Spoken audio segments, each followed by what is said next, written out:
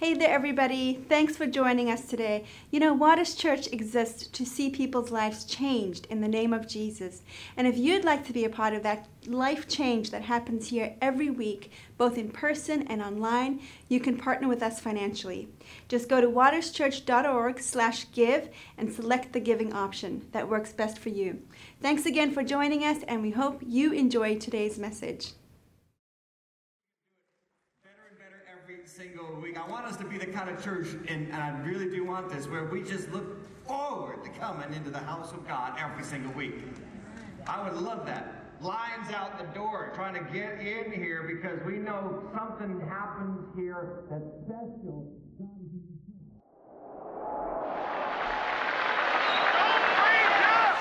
Finish this bum and let's go home. Dude, you have no shot. Thanks. Oof. There was nothing. Woo, woo, woo, ha, ha, woo! Ah! Mary Jane! Mary Jane? Spider-Man! Help! Oh my goodness! Ah! Ah! Ah! I'm gonna die! Oh, oh, too high, too high! I'm afraid of heights! Ah!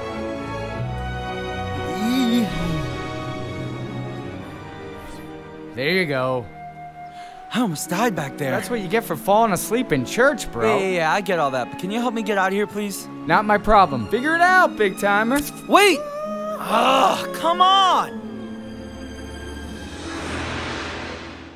Things are different here, man. It doesn't matter what month you go to church, and when you enter into the house of the Lord, where the Spirit of the Lord is, God's going to do amazing things. Life change is going to happen, and we see it here this summer. So I'm so excited, and I'm excited to be presenting week 3 of At the Movies. And of course, we're going to watch a couple of clips because we are at the movies. I know you couldn't bring popcorn in here, but we got to watch some Rocky. And plus, by the way, I worked like 5 times harder than the other guys on this because there's only one Braveheart. There's only one Shawshank Redemption. There's like, 11 or 12 Rockies, something like that.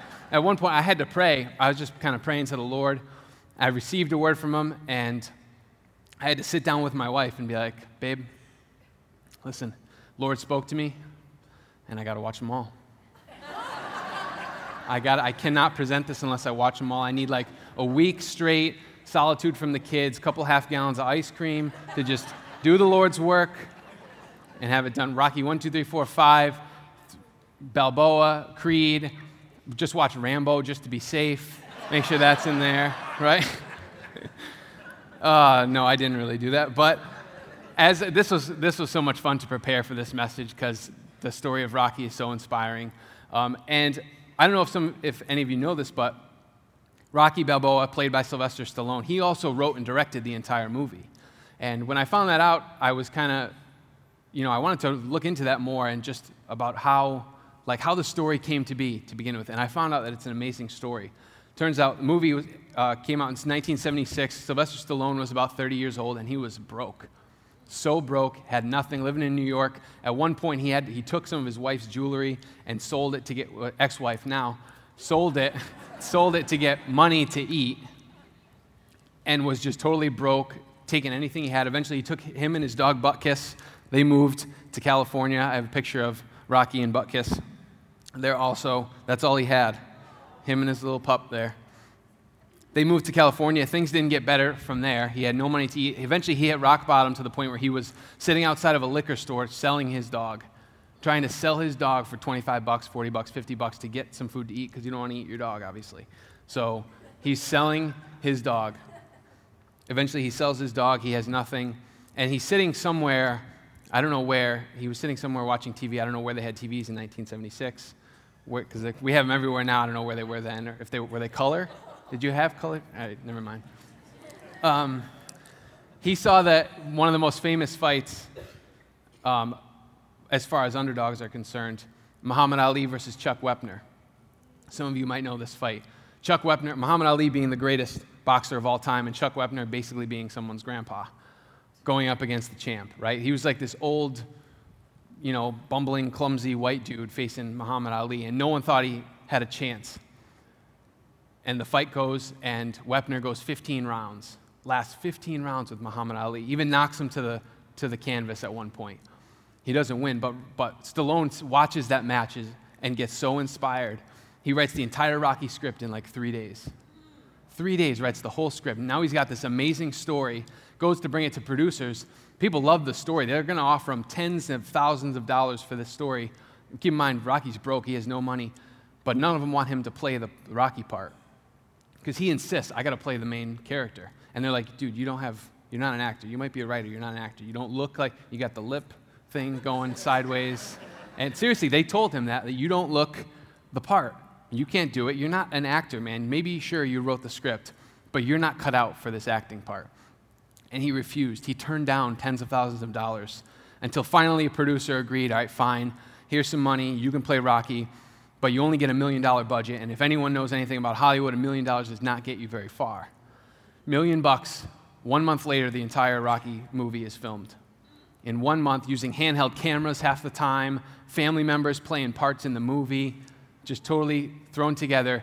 Long story short, the film releases and makes $200 million. $200 million, and since then, the Rocky series has grossed over $1 billion. $1 billion from a guy who was so broke, sold his dog, had nothing, and got inspired and refused to let people tell him no, tell him that he was a failure, tell him that he couldn't hack it, and now look where it is. It's so amazing. And then when you look back, you watch Rocky, you see so many parallels of the story of Rocky in Stallone's actual life. Like, he actually went through some of that underdog story, and it kind of brought this big question to my mind of, why do we love the Rocky story so much? Why does it resonate with our hearts so much? You know, it just sinks in. We love it so much. And so that's what we're going to explore a little bit today. But before we do, I just want to open in prayer and let the Lord direct our time together. So let's bow our heads and pray. Heavenly Father, we thank you for this time. We thank you for your word, and we thank you for being here in our presence, Lord. We ask that you would open our hearts and our minds to hear what you have to say to us, that we wouldn't leave this place the same way we came. Father, help us to see Jesus in everything we talk about here, even a Hollywood movie, Lord. Help us to see the gospel and see the light and the beauty and the glory of your Son, Jesus. In his name we pray. Amen. All right, so the title of my message is The Underdog Gospel, because I am not very creative. So, you know, I think part of what draws us to these stories, these types of stories, are that we can all relate to them in some way. The Rocky story is relatable. I think every single one of us have experienced underdogness in some way, shape, or form in your life. Maybe a big way, maybe a small way, but I think we've all experienced it. And I think that's what causes us to immediately just relate to where Rocky is. And I want to start by showing you a clip from Rocky 1 that I think paints a good picture of the type of underdog mentality that surrounded Rocky and what people thought of him and what he had to deal with. So let's watch this first clip. You can see what Rocky's life is like.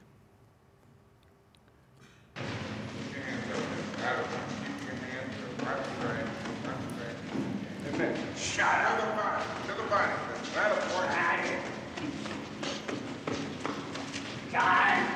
Time. The hell, what do you want? How you feeling today?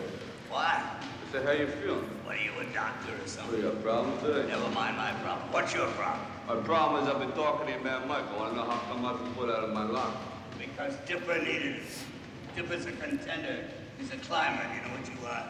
A tomato. Me? Yeah, let's face it. I run a business here, not a soup kitchen. Did you fight last night? Yeah. Did you win? Yeah, I won KO in a second. Yeah, who'd you fight? Spider Rico. He's a bum. You think everybody I fight is a bum? Well, ain't they? You got heart, but you fight like a thief. Nothing special about you. You never got your nose busted. Well, leave it that way. I should put you what's left of your mind. Hey, you know, Mick, I think I'm going to go take a steam. You know why? Because I did real good last night. You should have seen me. Big deal. You should have seen me, too. Hey, kid. You ever think about retiring? No. You think about it. All right, Tommy. Hey, all right. Well, I dig your locker, man.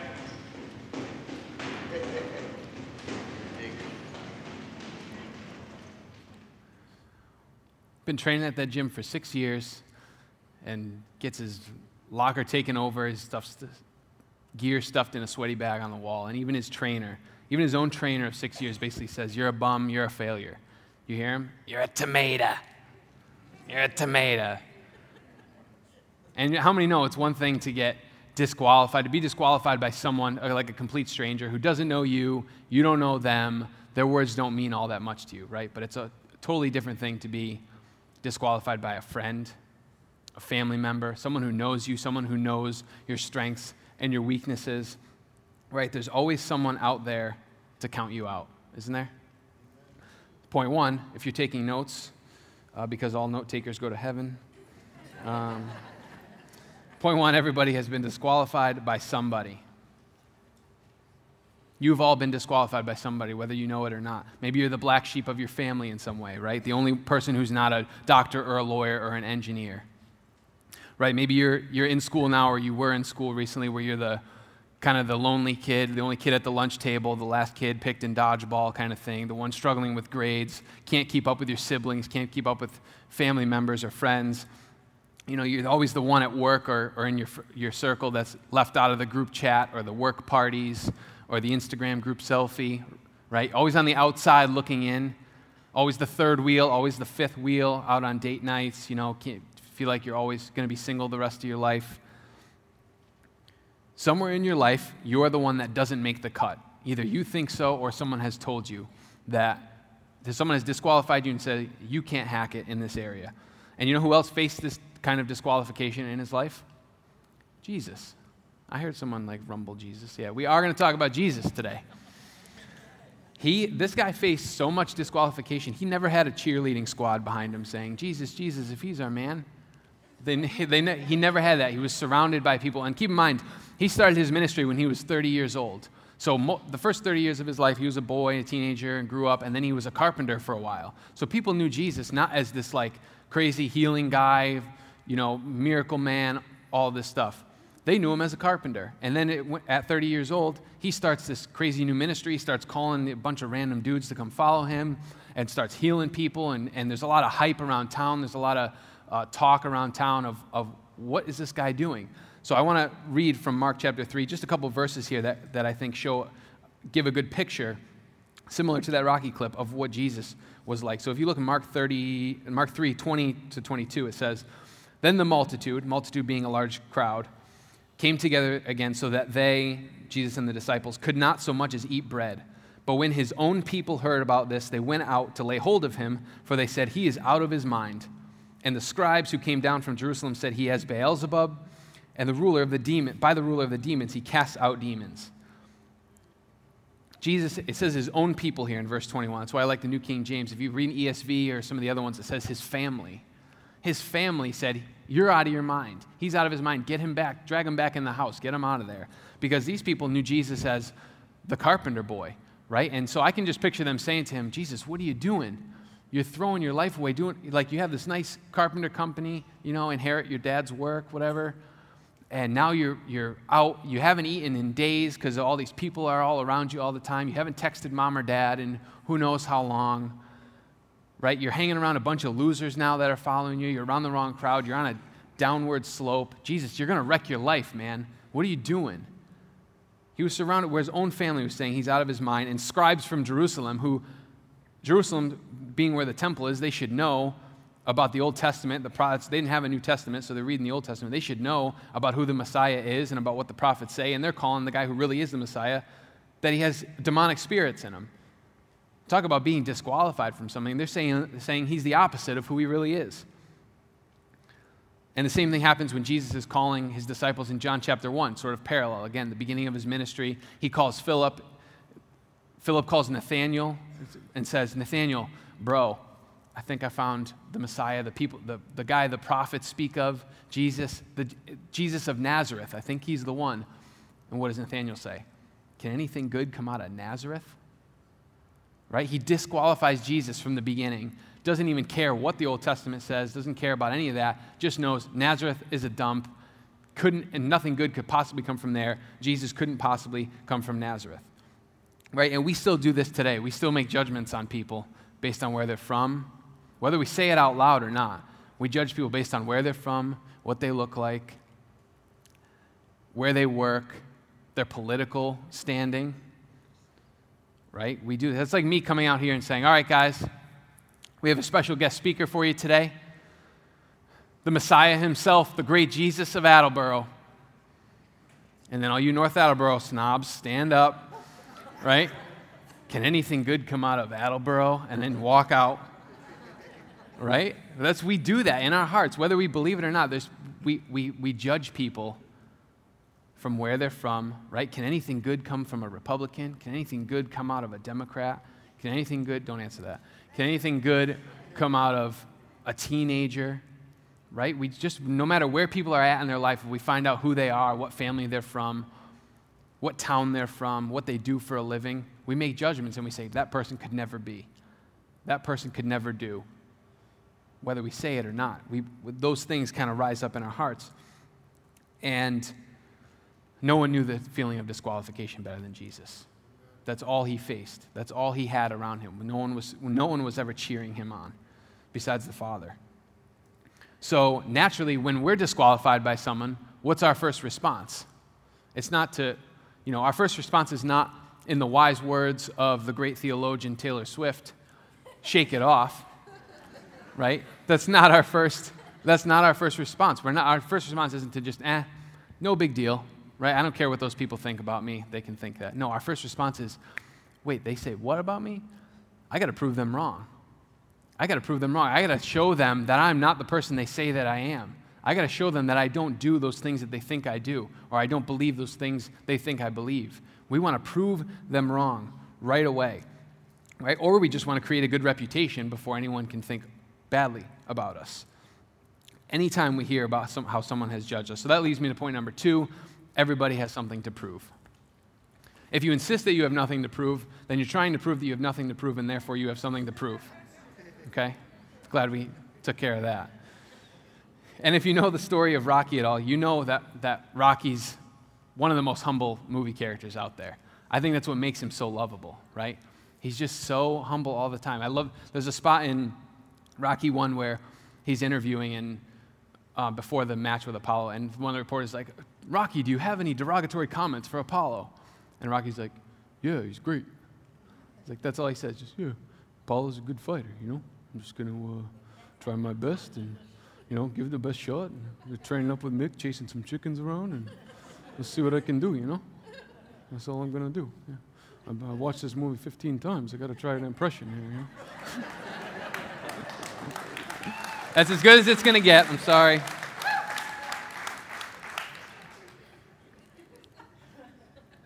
Even the humble Rocky Balboa had some internal conflicts, though.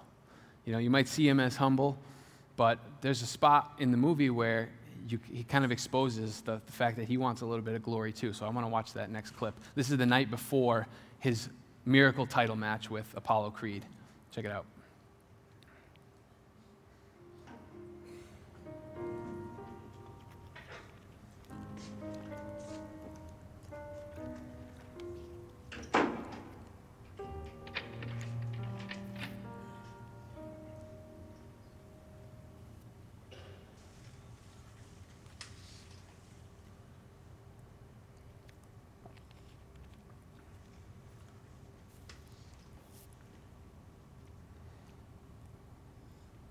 Can't do it. What? I can't beat him. Apollo? Yeah. I've been out there walking around, thinking. Who am I kidding? I ain't even in the guys' league.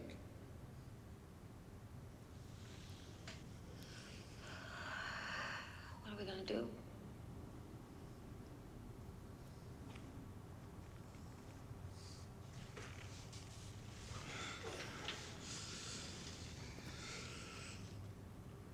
I don't know.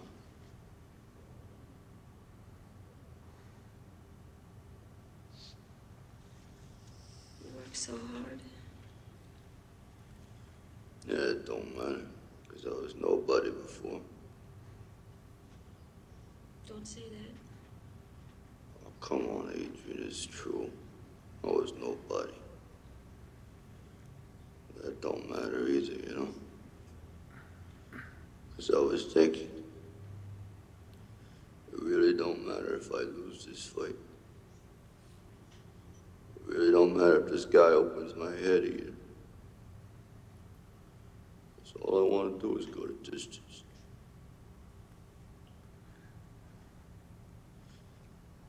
Nobody's ever gone the distance with Creed. And if I can go that distance, seeing that bell rings and I'm still standing,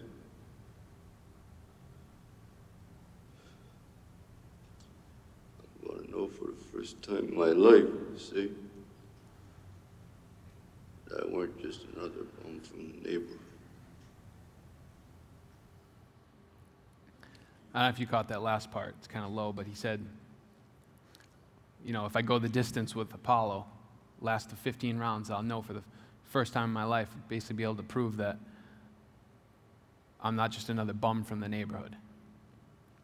So you see there, even in just that 2-minute clip, you see Rocky, kind of the internal conflict inside him. The first half of the clip, he's talking about, who am I kidding? I can't beat him. I don't have a shot. He's going to kick my face in. And then the second half, he's like, I just want to go the distance and show him that I can beat him, that I can go the distance, that I'm not actually a nobody, that I prove that I'm not another bum from the neighborhood. Right? You see the conflict, even in Rocky, despite his humble heart. And we do the same thing, right? We all want to wear a championship belt of some sort about something. When we feel someone has judged us, we want to prove them wrong, we want to show the opposite. I need to buy this house or buy that car or go on this vacation or whatever so I can prove that I'm wealthy, prove that I have enough money, that I'm good with my money, right? I want to wear the title belt of awesome vacations, something like that. I need to post 8 million snaps and use all kinds of filters on my Instagram selfies so that people know that I am in fact beautiful, that I am in fact desirable, despite what people say about me, despite how I feel about myself sometimes, that I need to prove myself. This is a good one. I need to micromanage my kids till the day they die, because someone told me one time or my parents told me that I wasn't going to be a good parent, so I got to make sure that my kids don't ever sin, don't ever do anything wrong, good luck, don't ever make any mistakes, my whole family is successful and perfect. I got to prove to everyone that I'm a good parent because someone told me otherwise once. Doesn't matter what it is. I need to lose weight. I need to get a job. I need to get a spouse. I need to buy this, go there, so that I can prove somebody wrong. Sometimes you're just trying to prove yourself wrong, your own self-doubt. Sometimes you're even trying to prove God wrong. And I think this is why the underdog story resonates so much with our hearts, because we see Rocky, like, Rocky's going to prove them all wrong. That's so exciting. It's almost like we see some of our dreams, some of our retaliation of people's judgments satisfied in the story of Rocky, right? But that doesn't necessarily mean it's a healthy feeling. And how many know that no matter who you try and disprove, who you try and establish a good reputation with, there's always someone who's still not impressed, right? Who's someone who still thinks you're not who you say you are, and we drive ourselves crazy trying to prove other people wrong, don't we? I think that we as Americans, and just we as a people of mankind, so many people are sick because of stress, physically sick because of stress, and they're so physically and mentally and emotionally stressed because they have expectations of other people, and that every day they wake up and say, I have to prove such and such wrong because so-and-so thinks this about me, and I got to do this, this, and this, and we're driving ourselves to death, literally. Suicide rates going up because people are trying desperately to prove themselves, and they live their entire lives trying to prove themselves to someone. And the Word of God says that's no way to live. Jesus says that's no way to live. I mean, Jesus was out to prove something too, believe it or not. You might think he's the Son of God. What did he have to prove? You just know. But he was out to prove something too. The difference was it wasn't for his own gain and it wasn't for his own legacy. He was out to prove the Father's love for us. Right? If we look at Luke 19:10, it says, for the Son of Man came to seek and to save the lost. To seek, to find you and rescue you.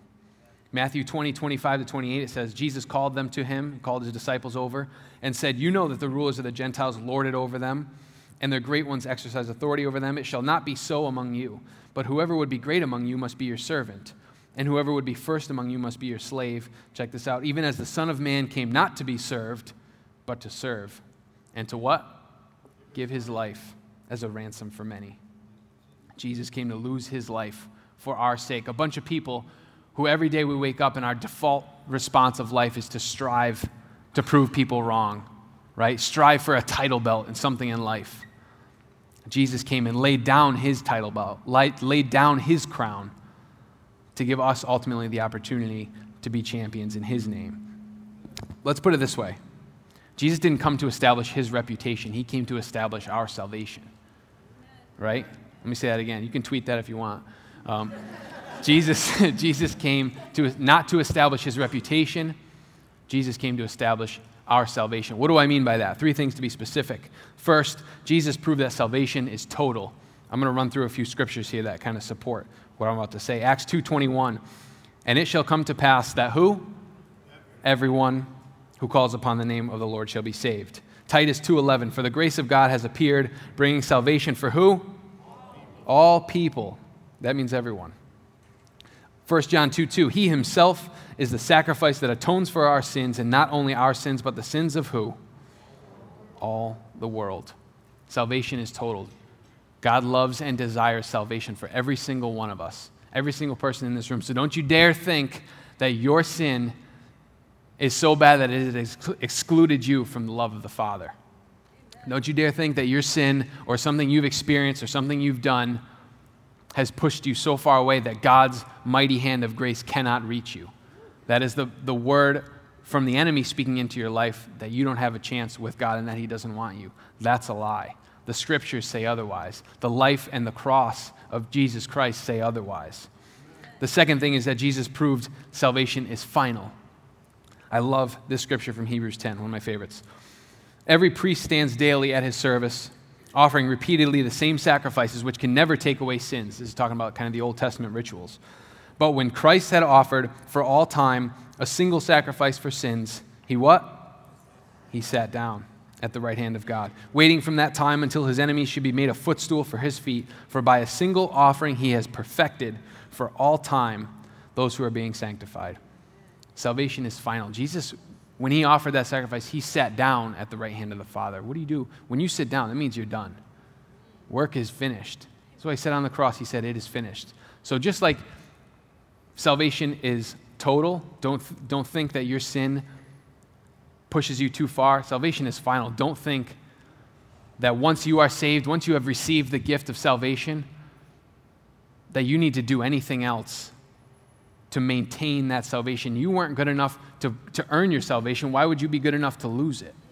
You are guaranteed and sealed by the Holy Spirit that God has chosen you and selected you, and you have received that gift.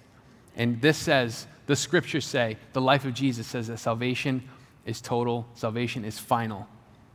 It's a guarantee if you would receive that gift. And finally, C, Jesus proved that salvation is unconditional.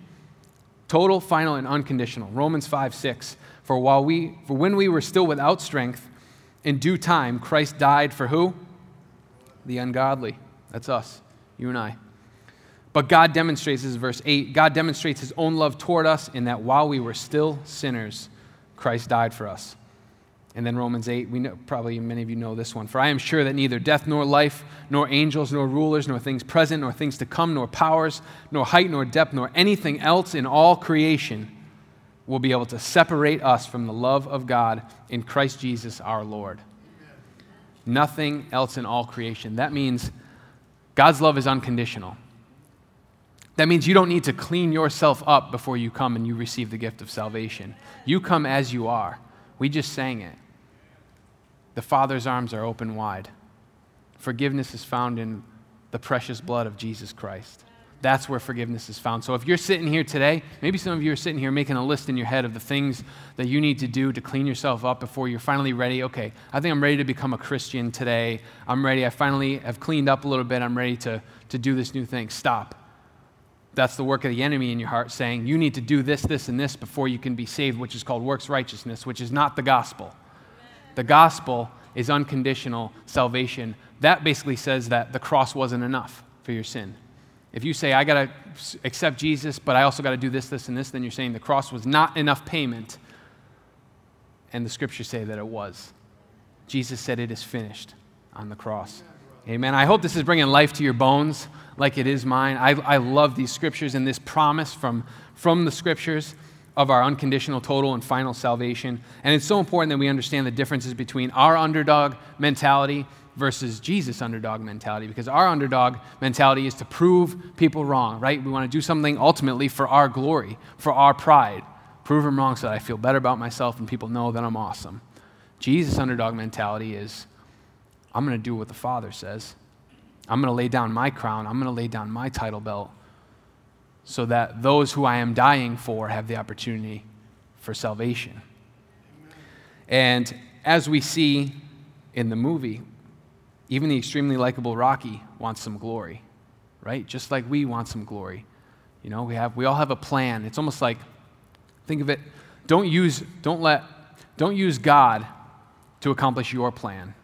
Let God use you to accomplish his plan, right? Big difference there. Don't use God to accomplish your plan. Let God use you to accomplish his plan. That's the difference of underdog mentality between us and between Jesus. And we see in the movie, even Rocky gets his glory because he goes the distance with Apollo, lasts all 15 rounds, right? And then if you know Rocky 2, he gets that rematch with Apollo, goes another 15 rounds, this time knocks him out in the last round, finally gets the title belt, and all of our underdog-loving, movie-watching dreams come true. Rocky finally gets that title, right? To me, it seems like every big fight Rocky wins, I fall in love with his character more and more. Like, just every big fight, every fight gets better and more dramatic, and the music and everything is just so exciting. But I think the best fight is the one against Clubber Lang in Rocky 3. That's my opinion. I love this fight with Clubber Lang in Rocky 3. The reason I love it is because there's a strategy behind the fight. Stallone takes Rocky takes the first couple rounds, Clubber Lang's like beating up on him, basically makes it look like Clubber's going to win this again. He's going to destroy Rocky again. And then he strikes when he's not expecting it. And the last round specifically is so powerful and such a perfect imagery of the gospel. I want you to see it. So let's watch this third and final clip from Rocky 3. Out of the time. Up and down, side to side. Round 3. Top rounds to call right now. This is a little slower. It's my round. It's my round. So I'm going to take you this time. I'm going to take you. Come on. Gonna get you. Gonna get you. Come on. Come on.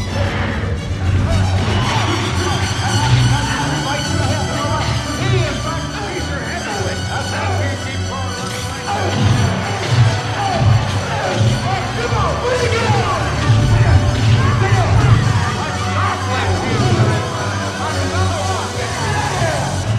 Killed. Oh, no. He's not getting killed. He's getting mad. Come on, whole world's watching. Knock me out. Come on, knock me out. Come on, hard. Get me hard. Hit hard.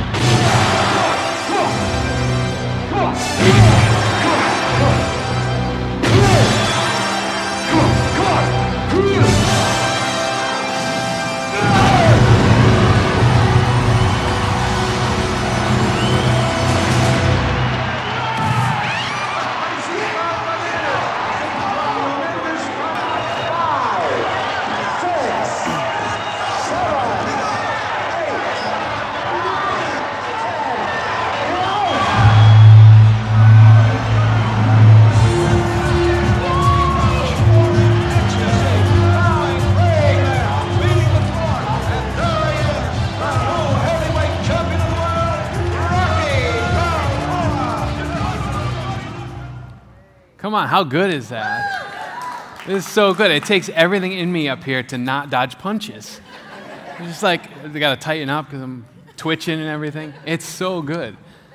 Why is that so satisfying to see that victory, right? To see Rocky win the title back against Clubber Lang in such awesome fashion?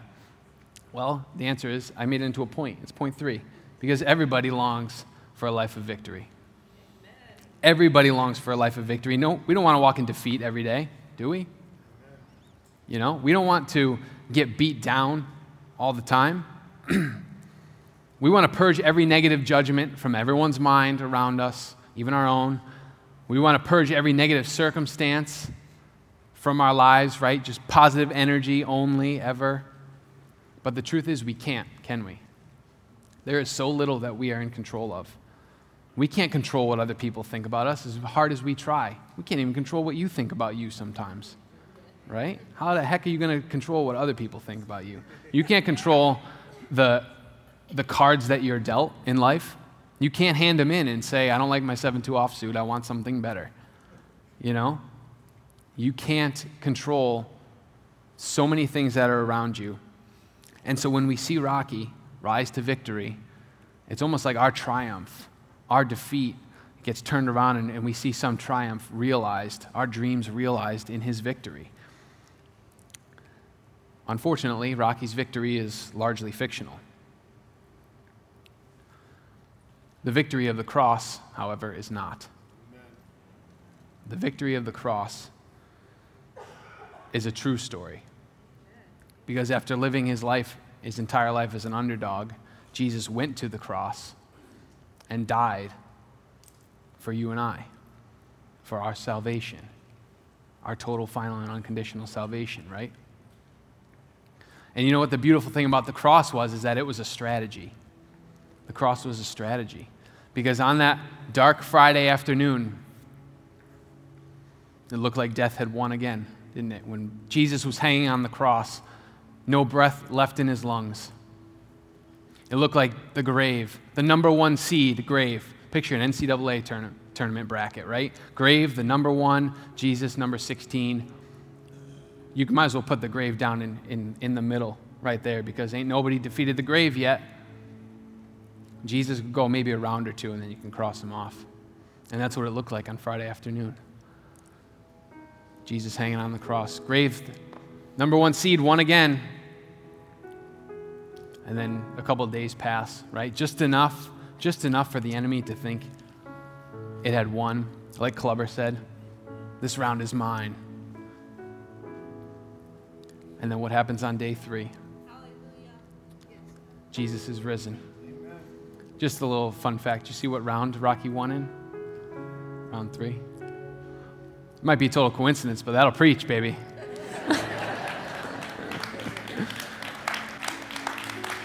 But seriously, on the 3rd day, God struck a knockout blow to the forces of death, the forces of darkness, the forces of evil, when he looked down on his son and he said, rise and receive your crown. Jesus died. He laid down his crown, his title belt, lived the underdog life, and died so that we might have the opportunity to live life of champions. Jesus did it. Look at this last scripture. I love it. You guys know this one, 1 Corinthians 15. Oh, death, where is your victory? Oh, death, where is your sting? The sting of death is sin, and the power of sin is the law. But thanks be to God who what? Gives us the victory through our Lord Jesus Christ. The 2 most important words in this scripture are gives us. Notice how it doesn't say who helps us get the victory. Gives us the victory. Like I said, it's a gift. It's a total, final, unconditional gift. You might be in an underdog season currently. You might be getting beat down. You might have lived through that. You might be trying to prove someone wrong. Every single day you wake up trying to prove someone wrong, trying to restore a reputation of some sort. Maybe you're just on this desperate moral path to try and prove God wrong, to try and prove yourself wrong, your own self-doubt. Stop. We're broken people in a broken world, and you're never going to prove yourself worthy. Certainly not to other people, and really not to God. We've all sinned and fallen short of the glory of God. And maybe you need to just surrender and receive the victory that is found in the name of Jesus. There's no greater name. There's no greater name. Today can be the day where you surrender that. You stop trying to prove yourself wrong. You stop trying to prove someone else wrong.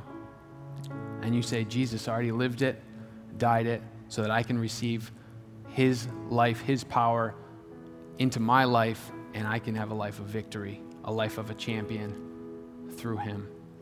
Amen, somebody? Come on, stand together.